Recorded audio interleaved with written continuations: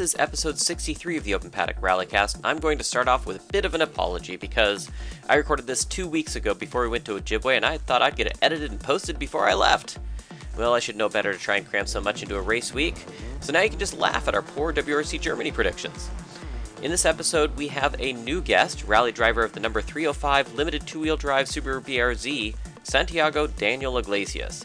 He won his class at the Summer Snowdrift Rally a few weeks ago, and we'll get some background on Santiago, the Summer Snowdrift event, which is done in the classic blind style with no recce and only route notes. He also gives us an exclusive on his plans to go rallying beyond our shores. This is Open Paddock, the Rallycast.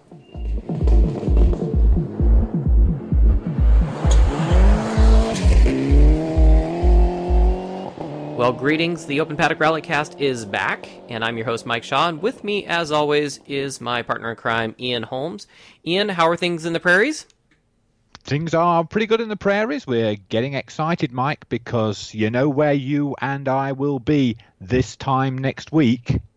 Yes, Ojibwe Forest Rally out there in wonderful Minnesota. Some of my favorite roads out there. Wow.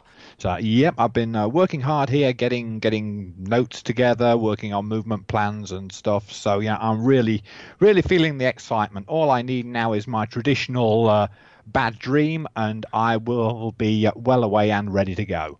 Oh, that's right. The bad dream somehow linking to good results. So we're hoping for the bad dream sometime soon because I haven't had it yet. All right. Well, I guess looking forward to your bad dreams. All right. Yeah, so definitely exciting stuff for us heading out there next week. And also a little program note, we are now available on Spotify. I just did that this week, too. So we're really cool now. We're getting on the up and up. My goodness. I know. There's no end to it, is there? Why? The rally media giant of America. Something like that. Anyways, it's going to be some pretty cool stuff out there. You're going to be out there in the rally truck with Mr. Parrott, right? Mm-hmm. Yes, indeed. Yeah, we're looking forward to bringing the rally truck to the people of Minnesota. Brilliant stuff. Make sure you keep it on the road this time. I will do our best, mate. Sounds good. Sounds good. All right. Well, we're going to take a little break, and when we come back, we'll have Santiago Daniel Iglesias. Well, welcome back to the Rallycast. As I said in our intro, we have with us special guest Santiago Daniel Iglesias. Santiago, welcome to the Open Paddock Rallycast. Your first time here, man. Hi, it's great to be here. Very excited.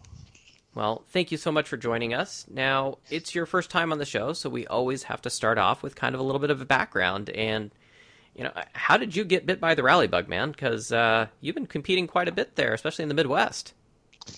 Yeah, my first rally was in 2016, but I was definitely a late bloomer. I wasn't even interested in cars or racing until partway through college. So I went to college in Daytona Beach. So first got into bikes because it's Daytona Beach. Then got into some friends watching Top Gear, and some friends had some interesting cars. So then it kind of grew from there. Then I first learned about rally when Caswell blew up, going to WRC Mexico, and he had that story on Jalopnik. Mm-hmm. That was kind of the first time I'd ever heard about rally or anything like that, and that just blew my mind and fascinated me. So fast forward a little bit, after I graduated, got a job, bought my first car, which was a Scion FRS, and about a week after the break-in period, I took it to my first autocross. Shortly after, started doing the SCCA Rallycross, and eventually from there, after a couple years of doing that, I decided to treat myself to Team O'Neill's 5-day school. Nice. Mm-hmm. So you did a 5-day. That's doing you get the full complement there too. Now, do they start you off like in their smaller front wheel drive cars and then move you up into other cars, or how's that work? Yeah, let's see if I can remember. This was a couple years ago. First day is like on their gravel skid pad area, just going around in a circle, practicing the brake balance in the Fiestas, and then learning all the weight transfer stuff, right? Exactly. Plus some classroom time, of course. I think day 2 they start getting you into like a naturally aspirated Subaru and those old Quattros they've got. It's got a little bit of all-wheel drive. And finally on day 3 we got into the E30s, which course, is my favorite. Those are a fun car, yeah. And then by day 4 and 5, you're getting into pace notes and running their small stage roads with the instructors in the car. And they got a proper setup there. You can get going pretty good on those stage roads they got there, huh?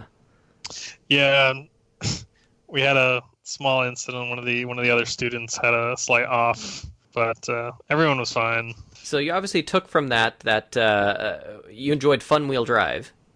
Yeah, it's just so much fun. From the first time I did my first rallycross, it was super muddy. I had the factory summer tires on, so I had to get pushed off the starting line half the time. I was just completely hooked. Well, geez, the FRS, which is the same thing as a BRZ, I mean, that thing's got the, was it Prius tires they put on at factory, right? Yep. The European Prius tires. That must be just hilarious on dirt. Oh my god. I didn't really know what I was doing back then. Yeah. It definitely was hugely helpful to go to Team O'Neill. I would not even be anywhere close to where I am had I not done that. They just drill the fundamentals into your head over and over again, and just getting that condensed practice was just extremely helpful. Now, it says, of course, when we look up on you in EWRC results, which is always the great place to find all the archives of everybody's background. Obviously, so you're from Puerto Rico originally, right? So, from my knowledge of rallying and whatnot, Jamaica, Barbados, that the islands out there, they're huge on rallying. Is Puerto Rico that way as well? Not that I'm aware of. And I got curious the other day. I looked on EWRC. I searched for everybody who was listed as having Puerto Rico as their nationality. Mm-hmm. The whole list is about 15 drivers, and other than maybe me and one other person, it's all a bunch of names from this one event in like the 70s called the 24 Hours of Puerto Rico or something. And I'd never heard of it. I looked around a little bit, but didn't find much info. That's yeah, it was a bunch of drivers that had one event in their name, one event on their record. This random event in Puerto Rico. I'm sure there have been more that just got classed in their U.S. as well. Uh-huh. Yeah, because my impression of Puerto Rico is like everybody wants to be a baseball shortstop, don't they? Surfers as well. A lot of surfers. Awesome. I'm going to make us pause for a second because my cat decided to interrupt us, if you'd probably heard her in the background, and she wants out. So hold on just a second, guys. Sorry about that. Well, getting back to talking about the fun wheel drive cars, it looks like your first real competition was in a BMW, is that right? Yep, that is correct. 99 E36 Coupe 328.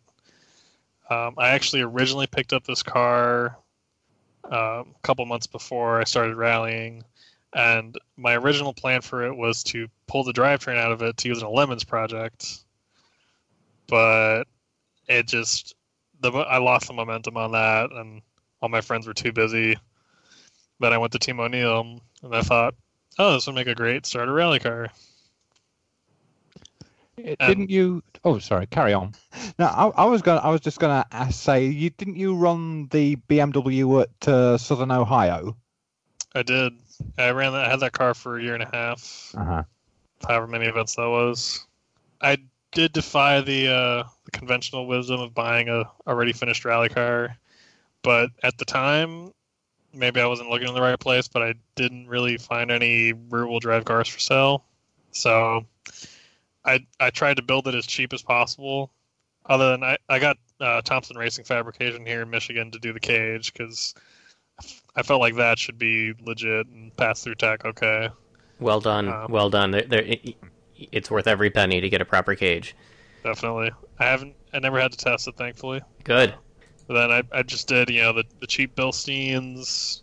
I bought a sheet of aluminum and cut a rectangle out of it with an angle grinder and kind of shoved it into place under the front of the car, and got some used seats, some cheap belts, still had the stock steering wheel with the giant hole where the airbag was gone, and just Love it. a lot of zip ties. A lot of zip ties on that car. So, but I mean, you put it mostly together yourself then. So that's a project. Have you always been someone that just liked to do car building? No, that was kind of my first big project. I originally went to my by degree, I'm a mechanical engineer, and I specialized in robotics. So I am familiar with doing some electronics, some wiring, and assembling things, but never on the scale of a car really before this. So really, that's throwing yourself in at the deep end in a way, there, isn't it? Definitely, but this all kind of happened not too long after I moved up here to Michigan. So I'm in Car Town, and before long I had like 3 cars. Only a couple of them in the yard, But I got close. Yeah, right. But that BMW project. I mean, what did you learn? I guess because obviously you're doing a much more modern car now. What kind of things did you learn from doing that build? I mean, I'm guessing it was quite the process of, oh, now I got to do this, and then the next rally, gosh, this stuff's breaking. Now I got to work on this and that kind of thing. Yeah, there was the first couple rallies I had to diagnose some gremlins. I guess probably first thing would be seat mounts. Those are such a pain to do. I wish I had paid Ryan to do those, because just getting everything to fit square in a car was a huge pain for me.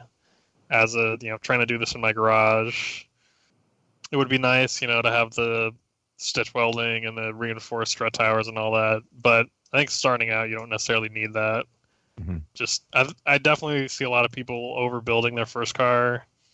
I just say get it. A skid plate, and then the bare minimum that'll pass tech, and go out and get some experience. Yeah, I mean, if your pace isn't there with what's the point, right? You build it out to your pace isn't there. If that's a car you don't plan on keeping to the point where your pace goes higher, if this is your starter car and it's going to stay a starter car and you're going to sell it off to somebody else that's a starter, yeah, there's kind of no point, right? Well, and then you can always upgrade it later too. True. Like I had been making plans before I sold it to. I was looking into what they run in Finland, because those E36s are super popular over there, and they're winning their national two-wheel drive championships. The Finnish F Cup, and the videos are just always insane. Ah, you went all in once you started finding those YouTube videos. It's all rally all the time, man. It's a good rabbit hole to go down. Sure. Yeah. So what we got to do is get to the elephant in the room, and that is your team name. Now I'm a big one for pronouncing things correctly, because I've got into loads of trouble when I've mispronounced things. So I'm not even going to try to pronounce your team name. So can you pronounce the team name for us and tell us what it means? Sure. It's Escuderia Boricua Rally, and it really just means Team Puerto Rico.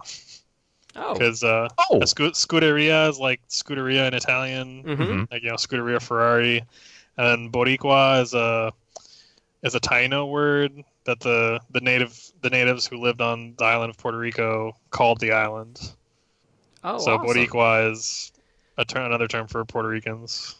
That's excellent. Well, I have a small connection to Puerto Rico in that my parents, they met there. My dad was in the Air Force, and so was my grandfather, my mom's dad. And so they were on the Air Force base there, and that's where they got married. So that's my little family background anyways, as far as a connection to Puerto Rico. But I'm guessing you have some family or relatives back there still? Yeah, I was just back there last October, the weekend before LSPR last year at my cousin's wedding. And how are they doing post-hurricane? Because that was pretty devastating out there. Yeah, and of course where the tourists go and where the people have money, they got fixed pretty quick. I was just, seeing online, there's still parts, in the middle of the island, because it gets very mountainous, that still have shoddy power and questionable water. Mm-hmm.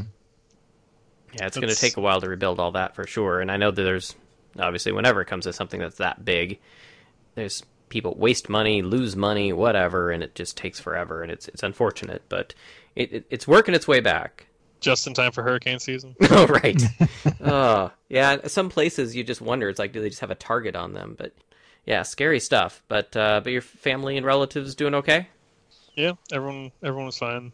Excellent. And we're pretty scattered around. As kids went off to college and people retired to different places. So my family's all scattered around the U.S. So you went from the BMW to a newer car, the BRZ. So what was the reason to go for that? I mean, you had the FRS, I guess, before. Maybe it's been renamed so you can get a little contingency. No, I sold the FRS. Oh, you did? Okay. Because it was still, a good clean street car. Mm-hmm. Mostly after I hosed the mud off from Rallycross. I actually bought the BRZ to plan on running that ill-fated junior championship. I was going to ask about that, yes, because I remember you mentioning, wanting to be a part of that back when I was just first starting with ARA, and there was a whole DMAC thing that was going to back it, and then DMAC now is, heck, they're, I think, one step away from, or maybe they are in administration. They are in administration. Yeah. Yeah. What a company that decided, that was all looking like everything was great, and turns out it was not what they had aspired to be. Ugh, so many people lost out from that. Mm-hmm. And you couple that with all the shakeup with Rally America and ARA, and all the transition happening during that time period, and like I think I knew 4 of us that were starting to make plans for that. Mm-hmm. It's kind of unfortunate that it fell apart. Yeah, if it came through with what they were planning, it would have been great. But yeah, as soon as all the backing went away from it, it's like, great, you got nothing now. Fun, perfect. But aside from that, though, I mean, the BRZ, we've seen what others have been able to do with that platform. It's a good car. Probably could use a little more suspension travel maybe in the rear, but other than that, it seems like it's a hell of a lot of fun. And yeah, this car, TRF, so he originally built it as a rental. He bought a wrecked salvage BRZ, fabbed it up, and built it up as ran it as a rental for a few years. So it's got raised suspension towers front and rear with big beefy Bilsteins, and everything's reinforced, and it's just a really solid car. Nice. And it looks great on stage. That's the best part about it. I mean, every time I think about changing the wrap on it, I can't think of anything better than what's on it already. Mm-hmm. Yeah. It definitely looks a business. I really like that the color scheme there. It definitely stands out, and I don't know. Yeah, we know it's you. Yep. Yeah, I'm totally behind different cars in the Rally Championship, and the BRZ stands out. I mean, it was my thought. It's like when you think about putting a Subaru out to rally, you don't think about a BRZ, but you've pulled it off perfectly. It looks great, and it seems like it's a pretty successful car for you. There were some teething issues initially, mostly electrical. I've never rented a race car. I wonder if you just, hold back an extra couple percent just because it's not your car. But pretty much from the time I got it, I was full send. I had some issues with... I had a DNF at 100 Acre last year when I went through the water splash. And I think what ended up happening is it got into some components or some wiring and shorted out the CAN bus, which made the car just not run whatsoever. And that was very frustrating. Well, you wouldn't be the first person that happens to, and you're not going to be the last. So that's the problem with modern cars. The BMW, which was still OBD2, but a lot of things were relatively archaic. Still had a mechanical throttle even. Mm-hmm. Stock ECU versus there's a Motec in the BRZ, and it's just simpler wiring in general. Good old-fashioned mechanical stuff, though. Yeah, you could be hitting water all day long and it won't care. You don't have to worry about those electrical signals. That's one of the things I have done with a friend of mine, friends of shop called Racing Tech out here in Michigan.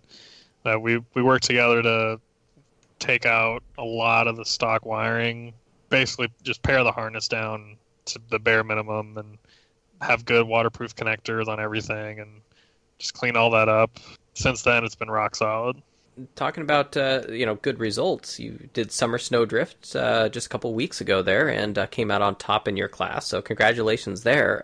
Thank you very much. Talk a little bit about that event, because if I remember right, that's a blind rally, right? Which means there's no recce, and is it just tulips? They just give you route notes? It is just tulips. There are some stages where it can be a mile between instructions. Wow, that is the old-fashioned style for sure, and that's what we were saying at the beginning of this. Like, this is a Back to the Future kind of event. It's you just don't see that too often. And now these are still some of the same roads that are used in Snowdrift, right? Just obviously they look very different from the winter. Yeah, this year they ran it a little different than the last couple of years. This is my third year coming to this. So once with the BMW and then twice with the BRZ. And this year they only had 2 pieces of road that we ran 4 times, so twice forward and twice backwards. So you do get to learn the road a little bit, at least by the second pass and maybe some of the bigger obstacles. So your co-driver is, while we're going along, your co-driver is scribbling down some notes as well to help you through the second pass. Nope, they actually check for that. Really? Controls. Yeah, they tell us, you can't try to copy any notes from the winner, and they were, they checked at the end of some of the stages to make sure we weren't making more detailed notes.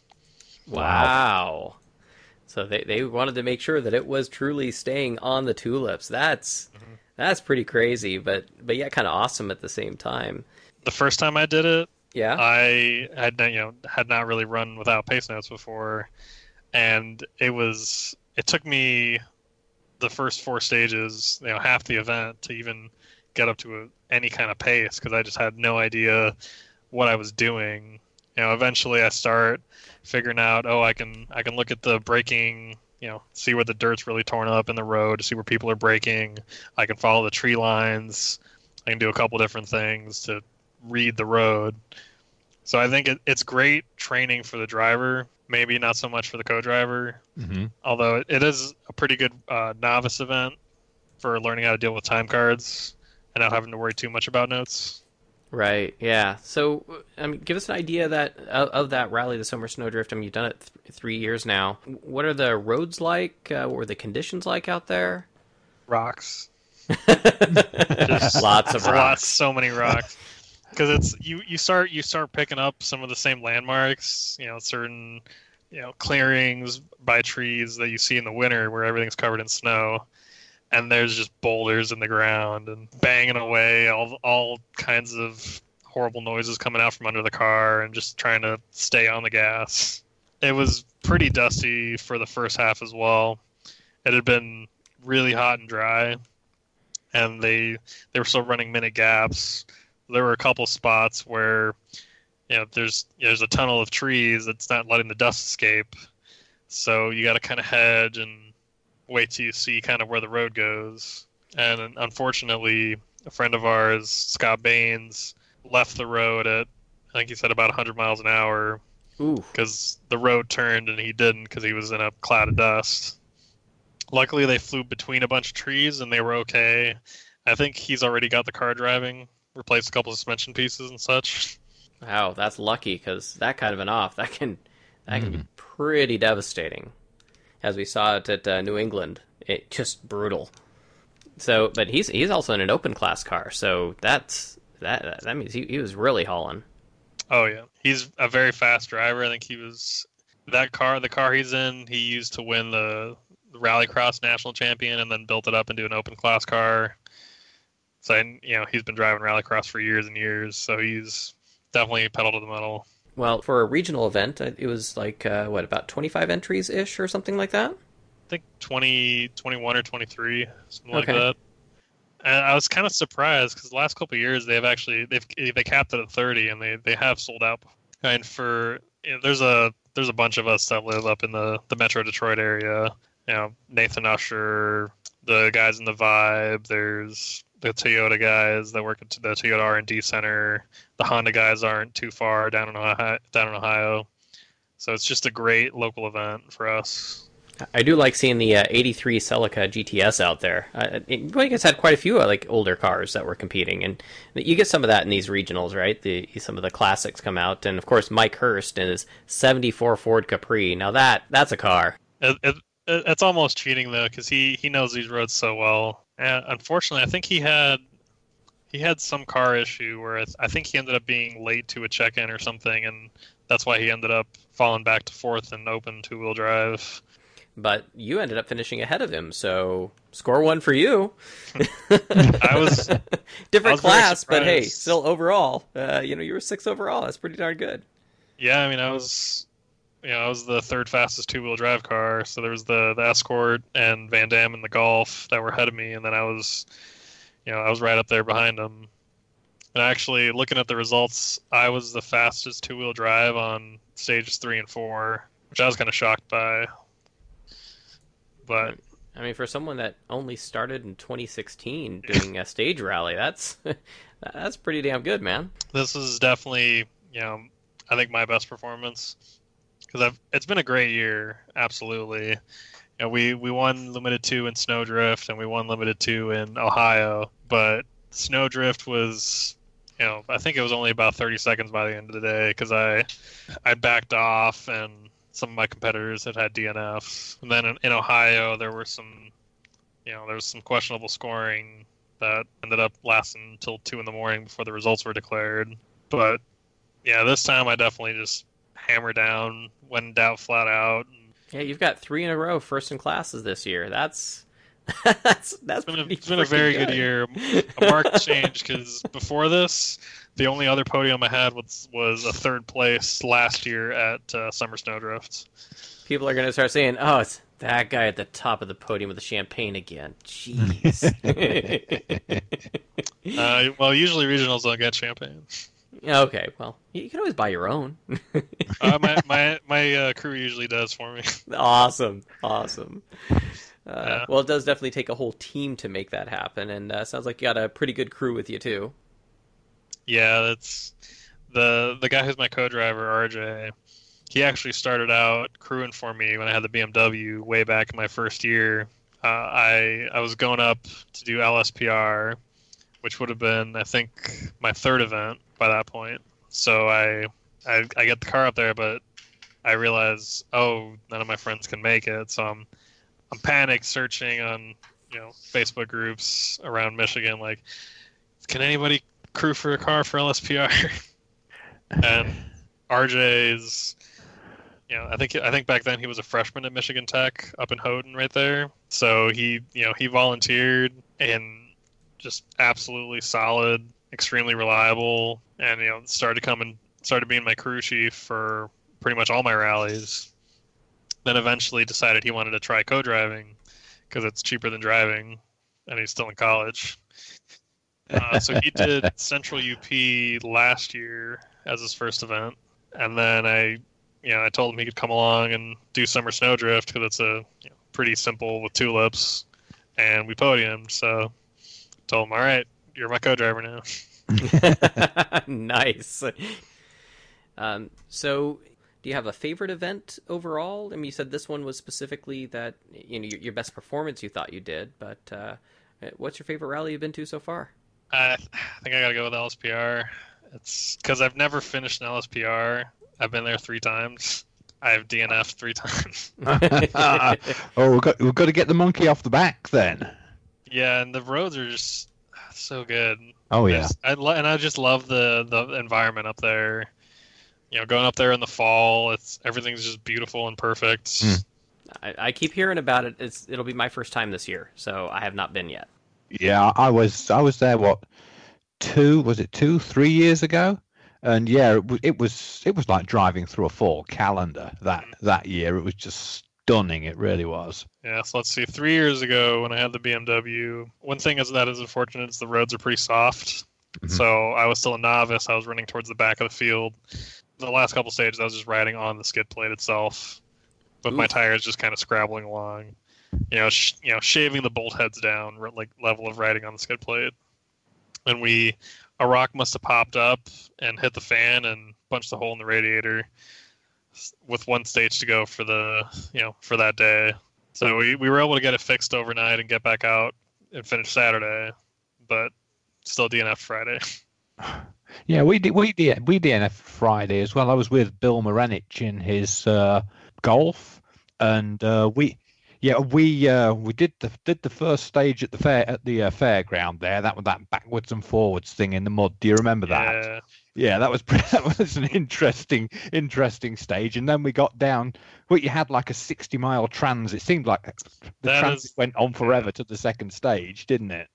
Yeah, because it's down there by Sidnaw. Yeah, and I guess way back, they used to run stages north of Houghton as well as south. Yeah, but I guess they just made some landowners angry, and they just don't run those stages up there anymore. So now everything is like an hour transit. Yeah, I know. We got down to the second stage, and we lost our steering on about the third corner of the second stage. So that was our day done. Yeah, that's tough. So there's all these events, obviously, in the Midwest area you've done. Coming up is Ojibwe. Are you going out to that one? I am not. Unfortunately, it's whatever it is, 15 hours from Detroit. Mm-hmm. It's very far, where I could go, to other events that are a little closer and save some money that way. Mm-hmm. The roads do look amazing. Yeah. Well, speaking as somebody who lives in Minnesota and has done the event several times, yeah, the roads are pretty amazing. You have to make a budget and get yourself out here for this one. It's a great event. Yeah. Yeah, I will say that the what makes it a little different though is the roads are kind of sandy, so the rear wheel drive guys on some of the real tight corners they'll rut out a bit, and so you got to be a little careful on that. But otherwise, man, I love just doing recce on those roads. Just amazing. Just a constant, flow. There's the camber to the roads, the constant crests and through the trees and along the lake sides. And oh man, it's something special. So you got to add that to your bucket list, man. Mm-hmm. And that's a 2-pass event, right? If you can fit 2-pass recce in there, you can get a 2-pass recce in. Yeah. Yeah. We did it for Ohio. Because they said it was open recce. I looked at the times and the map, and it was a very long day, but we squeezed in 2 passes for Southern Ohio, and it was my first time doing it since Team O'Neill. Mm-hmm. But I absolutely loved it. And that was doing your own notes from scratch? Blank sheet of paper. Nice. Yep. Uh-huh. That's quite the discipline to learn, isn't it? Yeah, I was kind of going more by feel. I probably should have, but I didn't even tape up the steering wheel in the recce car. I just kind of winged it. Worked out pretty well because it was like a 3 for me is what I was kind of going for. Mm-hmm. I mean, that's the thing about notes, right? It's about doing what's familiar to the driver, not what some textbook or Gemba says is a 3. It's what is a 3 to you. The very first stage we recce'd was stage 2 of the rally, Hello Hairpin. That one was a little rough because we were still getting used to it, and we got lost in the notes a few times, which is not a great stage to get lost in the notes on. Is there a rally that if budget and time were not an issue, is there one on the calendar that I really want to do that one? Kind of from where I am, it's about 14 to 16 hours to Ojibwe, 100 Acre, and New England Forest Rally. Out of those, I would definitely want to go do New England Forest Rally because that's definitely an attainable, kind of long haul rally. Well, it's a great event. I haven't just come from there. It's everybody shows up to that one. It's a great atmosphere. It's a lot of transit miles. I'll give you that, but. Man, it's some cool roads. It's a beautiful area, and just bring the family and make a vacation out of it too, because it is such a beautiful place to just what? Yeah, we're gonna spend 2 weeks total out here because it's worth it. And then globally, I would absolutely love to rent an A86 or an E36 BMW and go do the National Rally Finland. Oh, yeah. Just saw some of the video stuff of where Sean Johnston and them were out there doing the Junior WRC. Wow, just those roads. And in a little car, they do look just as much fun as the guys in the top cars. Just crazy crests and speed and total commitment. But man, you got to have your notes so spot on for that. I mean, it's almost like scary the direction the car is pointing versus the direction the road is going. You know what I mean? Oh, absolutely. My co-driver actually, took a vacation and went to watch Rally Finland a few years ago. But he sent me videos of, after all the WRC, WRC2, WRC3, JWRC cars come through, there's all the national runners, and a lot of two-wheel drive, mostly rear-wheel drive cars, just absolutely full throttle sideways over these crests. Yeah, it's just mind-boggling. So I would definitely want to do that. That looks like a ton of fun. All right, start saving now. There you go. I'm sure they haven't seen many Puerto Ricans in Finland anyway, right? So, all right. So, what's next on your schedule then? Skipping Ojibwe and sign up for STPR. Oh, so you're going to be at STPR. Cool. Yeah, that's only like 6 hours from here. So I skipped it last year just because they were, with the split. I didn't want to buy 2 licenses because Snowdrift had stayed Rally America, and LSPR stayed Rally America. So right. Mm-hmm. You already invested, so yeah. Yeah, very excited. Last time I went to STPR was my very first year. I ran waste management once because it got red across the first pass, so I only ran it in reverse, and I bowled my power steering fluid in one pass on the BMW. Oh my gosh! Whoa!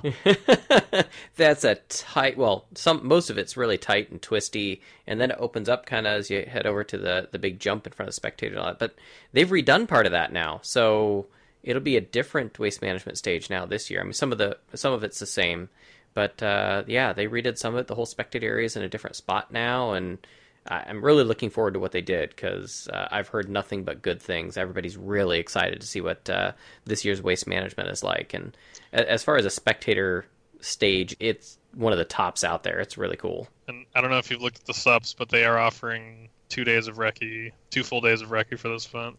2 days? I did not hear about 2 that. days? Thank goodness. Because, well, one of the challenges that rally's had is the speed of the recce is super slow, which 25 miles an hour. Exactly, because you're on when it's open to the public on those state road or state park or whatever it is roads, you're dealing with or natural resources whatever management folks, and they're like, 25 miles an hour is all you can do, and yeah, you definitely need to have as much time as you can to put those notes together to be safe, let alone get speed. Mm-hmm. Oh yeah, the year I was there, people got. I guess they hadn't done open recce in a while. I guess they used to do the parade recce where everyone has to follow the leader, and they did an open recce and they had a speed gun at a certain spot, and some people got some huge time penalties, into several minutes worth of time penalties for speeding on recce, 25 miles an hour.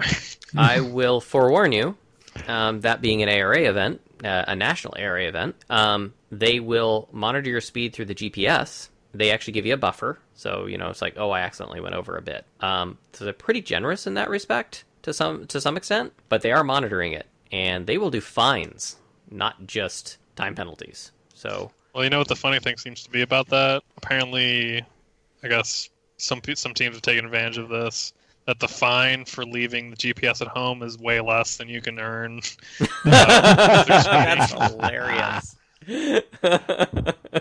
Not that I plan to do that. That's not going to make Peter McDonald, my good friend that runs those GPS devices, very happy. But hey, I see the point. Yeah, well, I mean, there's a long history of manipulating rules to your advantage, right? I mean, yeah, if it's 150 to leave it at home versus $200 every speeding fine, and you get 10 of them, it's pretty.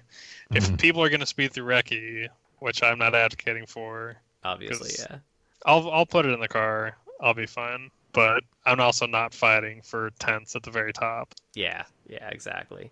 Well, I mean, like I said, it's a challenge. I mean, it's almost a safety issue having the recce that slow. It just, I mean, you might as well mountain bike it, let alone drive a car through it. I don't know. Maybe the best way would be to just put some really terrible tires on your car so you'll slide at 25 miles an hour. There you go. Bring the factory tires for the BRZ. I like it. There we go. Prius tires. Solves everything. I'll be partnering with Stephen Harrell because my co-driver, unfortunately, with it being in September now, he's in school and from Houghton, Michigan, it's a crazy drive. So, having someone else jump in the right seat for the first time in a while. Well, Steve's great. Yeah. I've known Steve for many years. He's come out to Oregon Trail many times. Of course, he's the one that also runs the fantasy WRC stuff. That's done on the it's with the Rally Takeover. Rally Takeover. That's it. Yep. I go way back on Rally Takeover. Uh-oh. And Opposite Lock. If you search way back, I've got a couple articles I used to write on there. I've just kind of lost track of it. Nice. Well, I've been a member of that, but I tend to, I do good for a while, then I get busy and I forget. And next thing you know, I've gone the 2 rounds that you're allowed to have a drop, and I just don't even enter because I forget. And then it's oh, well, it would have been nice to drop that one where I sucked. Instead, I have 2 zeros because I didn't actually put in my entry, my guesses. It's so hard with the championship this year. So you obviously follow WRC then. Yeah, last year I had such horrible picks. I didn't even bother doing it this year. I was just so far off on most of the rallies. I've got WRC Plus All Live. I absolutely love it. Awesome. Well, then hopefully you were listening to our episode not too long ago where we had Colin Clark on. That was a really good one. Colin's great. I've known him for several years now, from when he was on WRC Live Radio, and he came out to Oregon Trail once and got to actually meet him in person. It was his first USA event he's ever been to, and hope to get him back sometime too, because he's just, I love his passion. There's not somebody I think that draws more people into the sport just talking about rally than he does. He's just great fun. Yeah, so who's your pick for Germany? Germany. You'd want to pick Oit, but it's tarmac, and didn't he win Germany last year? He did, and I still think though on tar, I think Neuville's a little bit better, but I think he's been having a tough time getting that Hyundai just right. One thing it seems like that Hyundai is almost like actually the Citroen in that finding the balance of the car, it's such a narrow window. I think the Toyota's easier to get the balance right for the drivers, to get the most out of it. But at the same time, you get the Hyundai or the Citroen right, and they seem like they're a little bit faster on tarmac only. On the gravel, I don't think so. I wonder if his confidence is just shook. If you remember last year when he got the early lead in the championship, and then he just fell apart. He did. Yeah, he just caved. He hasn't had a great result in a little bit. So I think it's hard for him to be comfortable in the car, probably because also, whatever issues there are with the car, on top of that he hasn't had a good result in a while. Well, that's also an event that first on the road's usually an advantage because it's a tarmac event. So right. that definitely does to Tanex. You can't do big cuts in Germany, at least in some of the stages. Mm-hmm. The stones will get you. Right. I've learned. Find a Hinkelstein. Unfortunately, playing. I've got my dirt rally set up. They are unforgiving. Yes, they are large, immovable objects. What you see sticking out of the ground is one fourth of the size of the stone. The rest of it's in the ground. It will not move, for sure. So let's see here. So Germany predictions. I think this is where Ogier is going to turn it up. I think he's going to get a good tarmac setup on that Citroen because we know the Citroen can perform well on tarmac, and if there's somebody that can manage their tires and do well on tarmac, I think Ogier is probably it, if not Neuville. But I'm going to say Ogier for the win because he's going to push hard because of what he ended up having is a kind of a lackluster. I mean, still a good finish, but a lackluster finish in Finland. The issue that he had in Sardinia, where he hit the freaking rock, right? Things like that. So I think he'll do well in Germany. So I'm going to say Ogier first. I think Neuville second, and Tanak third. That's how I'm thinking. I think Ogier did amazing for, throwing up his insides right one of the nights, and then going out and setting top 3 times on some of the stages. Yeah, no, I mean, like I said, he's always right thereabouts. I mean, you can't ever, have him not part of the equation, because he will be there. And he knows better than anybody to, when you're like first on the road on gravel or whatever, dealing with those changing conditions. I think what also makes him superior is the tire management. I think what we'll run into is someone like a Tanak. If tire management isn't an issue, he's going to be the fastest. But if you have to manage the tires, you got a long stage and they'll overheat or whatever, it's going to be an Ogier that's going to win that, because he knows how to manage his rubber. I would agree with that. The weather's always a gamble there as well when you get into the vineyard stages. One driver could get a foot of rain out of nowhere, and then nobody else knows what they're talking about. That happened last year, didn't it? It was like the first Craig half Green? of the field got through, and then last yeah. year it just dumped, didn't it? Who was it? Yeah, you're right. It was Breen, and what? Wouldn't Matt Zip back in it for that last year? Didn't he do like a one-off or something? And he was stuck in a bunch of that? It's Sordo. Is sort of running it this time? Because I definitely never count him out. I think he's definitely underappreciated as one of the best WRC drivers. He's definitely one of the most consistent. He's rarely a winner, but if you want somebody to consistently get you points in a top 5, Sordo's your man. I mean, he would. If I was going to do a dream team, he'd be my number 2 driver every day. Would he be my number 1 driver? Probably not, but he's certainly consistent. I think he could be a number 1 driver, and he's very fast, and he's very consistent. He rarely ever makes a mistake, and he'll pull back. People compliment OJ for pulling back a little bit when he knows he doesn't have a winning car. Sordo's always done that. He just probably hasn't had a winning car as much. But at the same time, there's the pushing, when you've got a car that's not quite there, but then pushing to still get the result. So you got to balance that a little bit. But I see your point. Yeah, he definitely knows how to not bin it, though. I mean, yeah, I think the number of offs that Sordo's had is few and far between. The guy doesn't go off the road. If he has a DNF, it's usually mechanical. So Yeah, his engine overheating, or what was it in Portugal? That caught like all 3 of them out, basically.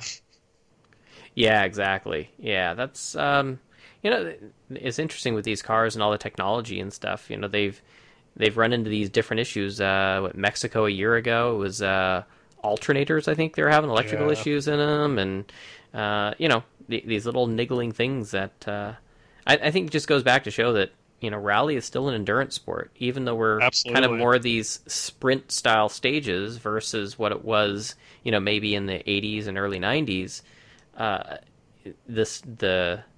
The stuff the cars have to deal with, the brutality of these stages, and at the pace that they're going now. They're going at a faster pace, even if it's a shorter distance. And it's still definitely about endurance and making sure the machinery can handle it. And they keep finding these niggling little things. My car overheats a little, so I kind of feel like a WRC driver when I get to the end of a stage and I have to keep 3,000 RPM so I don't lose oil pressure until my oil cools off. I love it. I like it. No, it's okay. This is just me going WRC style. We're all good. Yep, just meh. Oh, that's brilliant. Do what you got to do. You do. You do what you got to do, man. Press on regardless. That's the way it goes for sure. So awesome having Stephen Harrell in the car with you. It's unfortunate. I think he was hoping to be in that guy with the killer RX-7 that he was with. That's amazing. It is an amazing car. That build, definitely. Actually, if you look up Stephen Harrell's his Instagram, where he's got some pictures of some of that car, and it's definitely a neat car. Probably the proper way to do a rotary, I think, when you're going to try and do a rally. It's very well done with its cooling and how it's set up, but not quite ready to go for this event after the issues they had in New England. So you get the benefit of having him sit next to you for STPR. That's really cool. And then after that, what are your other plans for the rest of the season? Then my season finale will be LSPR, the traditional one. Hopefully, I'll finish this year. Hopefully I'll finish Friday this year, because I've actually finished every Saturday. I've never finished a Friday. Oh man, well, it's definitely some awesome roads out there, and like I said, I'm really looking forward to experiencing those for the first time. Any last questions from Ian? No, I'm just a little bit disappointed you won't be out at Ojibwe. So because I won't make. Someday. Yeah, someday I'm gonna hold you to that. Well, but I also say that about Oregon and Yeah. Olympus and Well, Colorado. well, I want to Mike's do been, all of them. yeah, yeah. Mike's been on at me and on at me and on at me to do Oregon or one of the other rallies on the West Coast, and it looks like it's going to come to fruition for me for next year. I'll be at Oregon Trail, but yeah, if we Excellent. keep on at you, you'll weaken and you will do these events.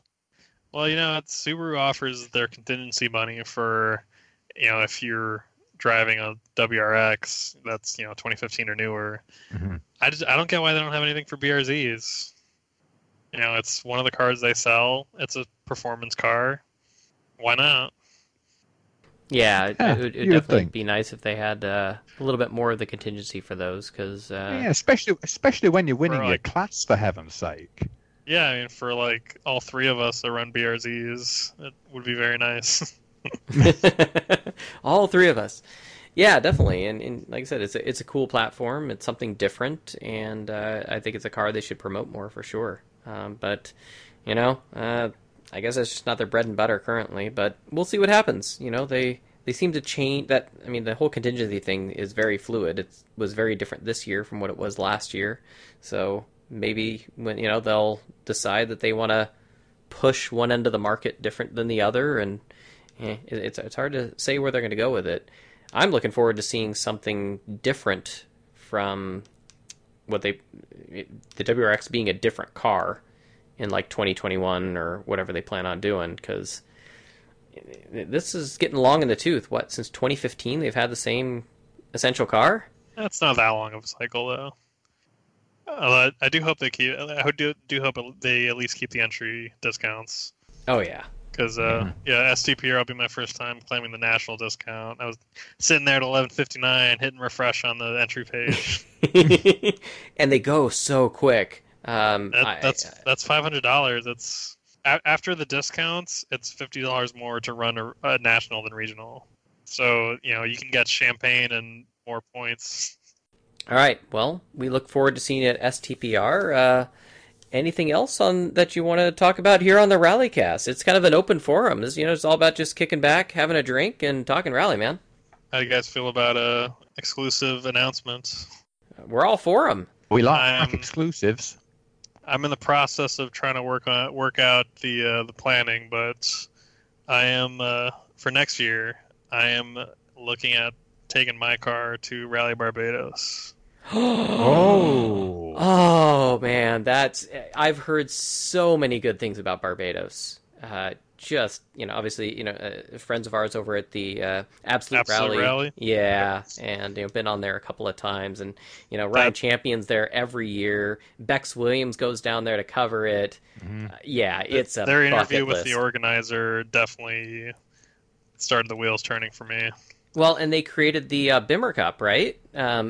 Based on what they learned in Barbados, created the Bimmer Cup that they now do in the UK. So it's a whole, BMW class of cars racing together, and I believe the winner of that gets a drive in Barbados. Isn't that what it was? Something like that. Yeah, it's definitely very nice. And they have a whole suite, like, on their website. You drive to, if you're in the UK, you drive to the port of Dover, and it's not that much money to have your car shipped over. You get your car in a pallet full of parts, and it's a pretty sweet deal. Trying to figure out just the logistics of getting it, from the US over to Barbados, and then making sure my car is FIA, legal to their FIA rules, and getting some tarmac tires. Nice. Making sure all that's squared away. That sounds brilliant, man. Cool. That'd be really cool. Oh, dude, the fans there lining the road, the environment of everybody is just so relaxed and having a good time. It's about fun. I mean, granted, it's a race, but I'm not sure if many people It's more like care a rally about... festival too. Yeah, there you go. That's a good way of putting it. It is a rally festival. Just people that just love cars and love having a good time. And yeah, dude. And I I have a couple like sponsors, Racing Tech helps me out, and Team Illuminata, the braid wheels guy. They help me out a lot, but for the most part, it's just the money I make at my day job as an engineer gets funneled into the racing. So I figure I can save up a bit and maybe instead of doing, 2 local events, do one international event, and it seems like it's worth it. You got to do it while you can. Get out there, see what it's like, and maybe bring some of that back here to teach organizers. Hey, here's something you could do different that might draw more people in. Because not a lot of us really get a chance to, go beyond our shores to see how other events are run. I started looking into how much would it be to rent a car in like England or Finland or something. Just go do one race is like a vacation. But then the Absolute Rally had the organizer of Rally Barbados, and I'm like, well, that's a lot closer. That is a lot closer for sure. And I mean, talk about a vacation, right? I mean, that's right. It's a beautiful place to go visit, and I've heard again nothing but good things. Many a drink with parasols in it, and I do like my rum. There you go. Nice. After the race, of course. Of course. And for those of you that are listening that have not heard about Rally Barbados, go look it up. There's great videos online.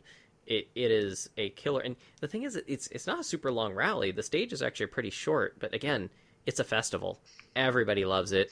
There's cool cars there from all kinds of different generations. Yeah, and they got full-on like XWRC cars there. Mm-hmm.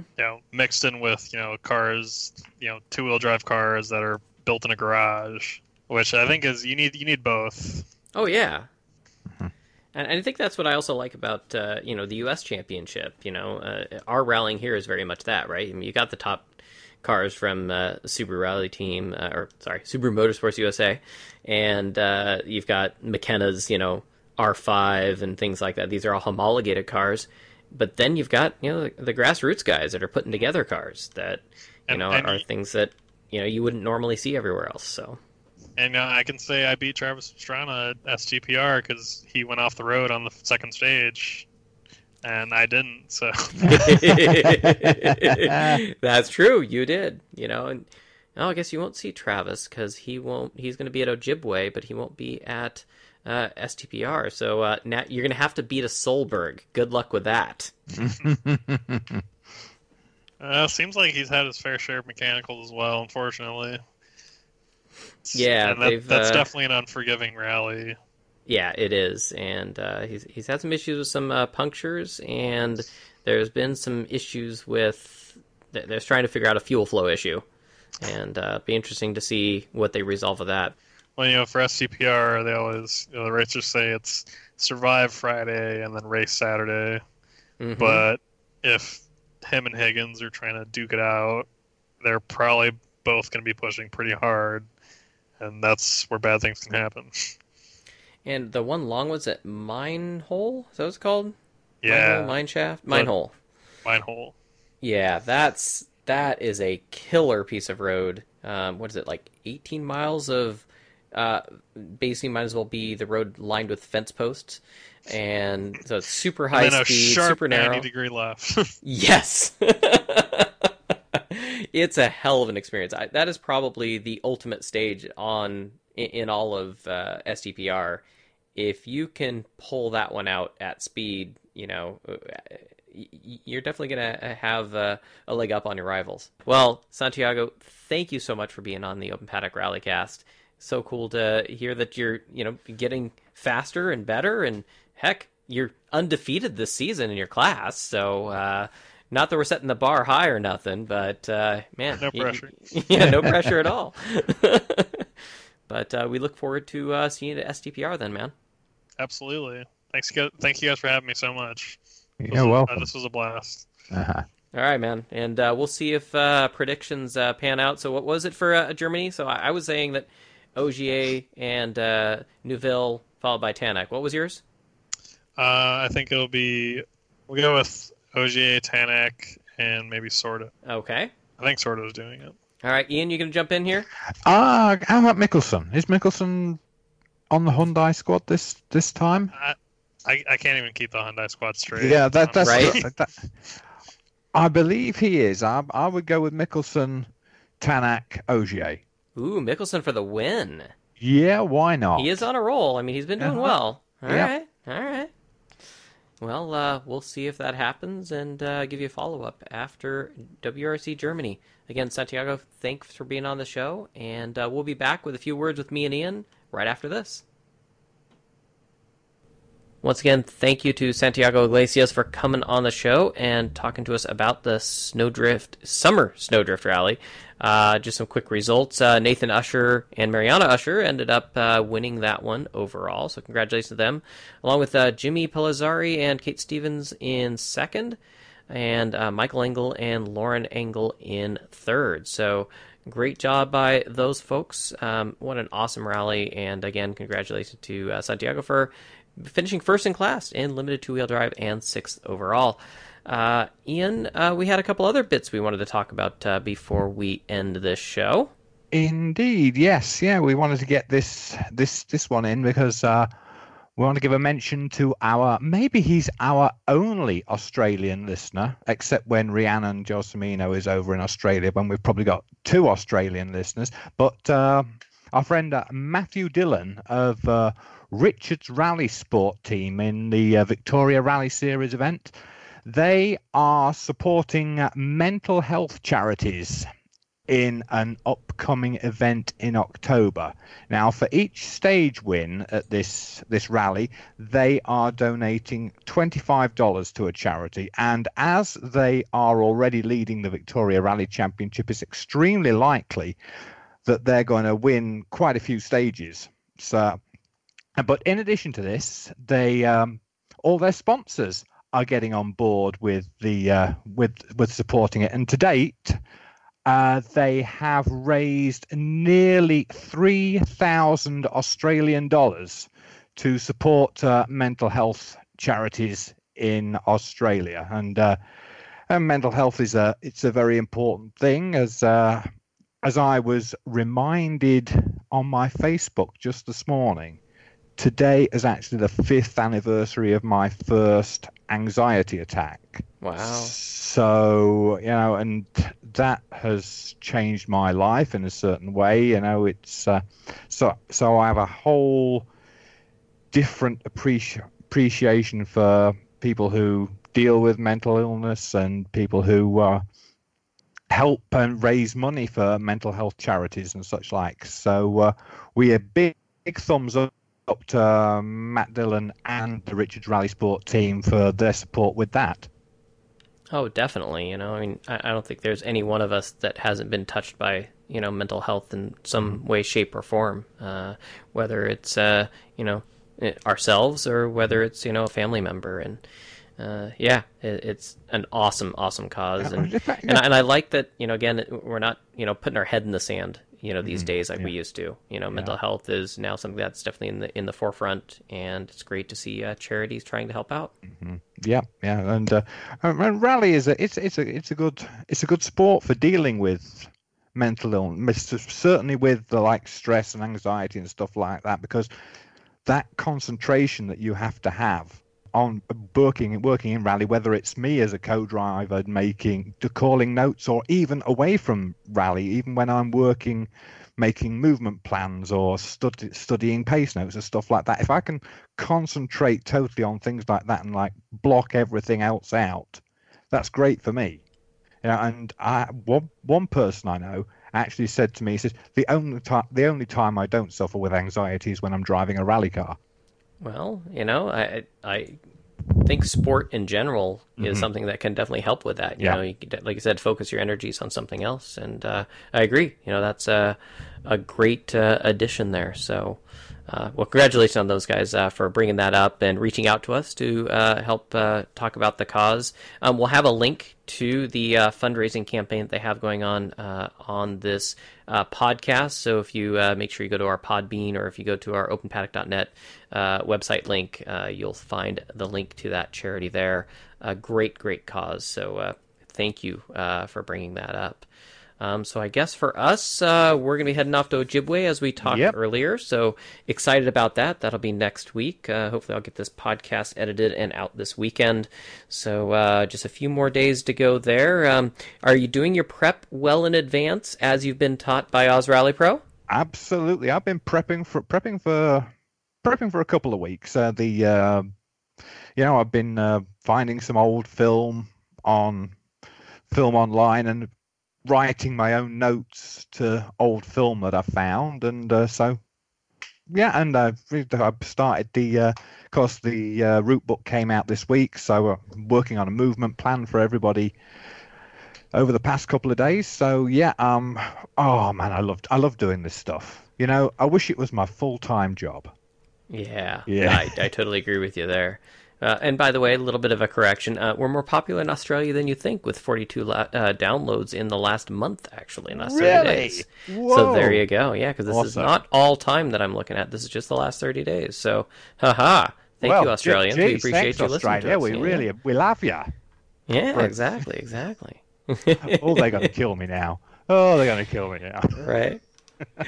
Well, I guess that's it for this episode of the Open Paddock Rallycast. As always, we appreciate your feedback, so please reach out to us on Facebook, Instagram, and Twitter. And if you want to drop us a note, I just created actually a rallycast@openpaddock.net email address, so you can contact us that way. And also, as I said earlier, we are now officially on Spotify. So if you've got Spotify, search for the Rallycast podcast on there. So if you just search the word Rallycast, it should show up. So yet another platform where you can find us. Of course, you can find also me and Ian individually on Facebook, me at Mike Shaw Rally, and Ian at Ian Holmes Rally Co-Driver. Thank you again to our guest, Santiago Iglesias. And for Ian Holmes, I'm your host, Mike Shaw. Thanks, everybody, for listening.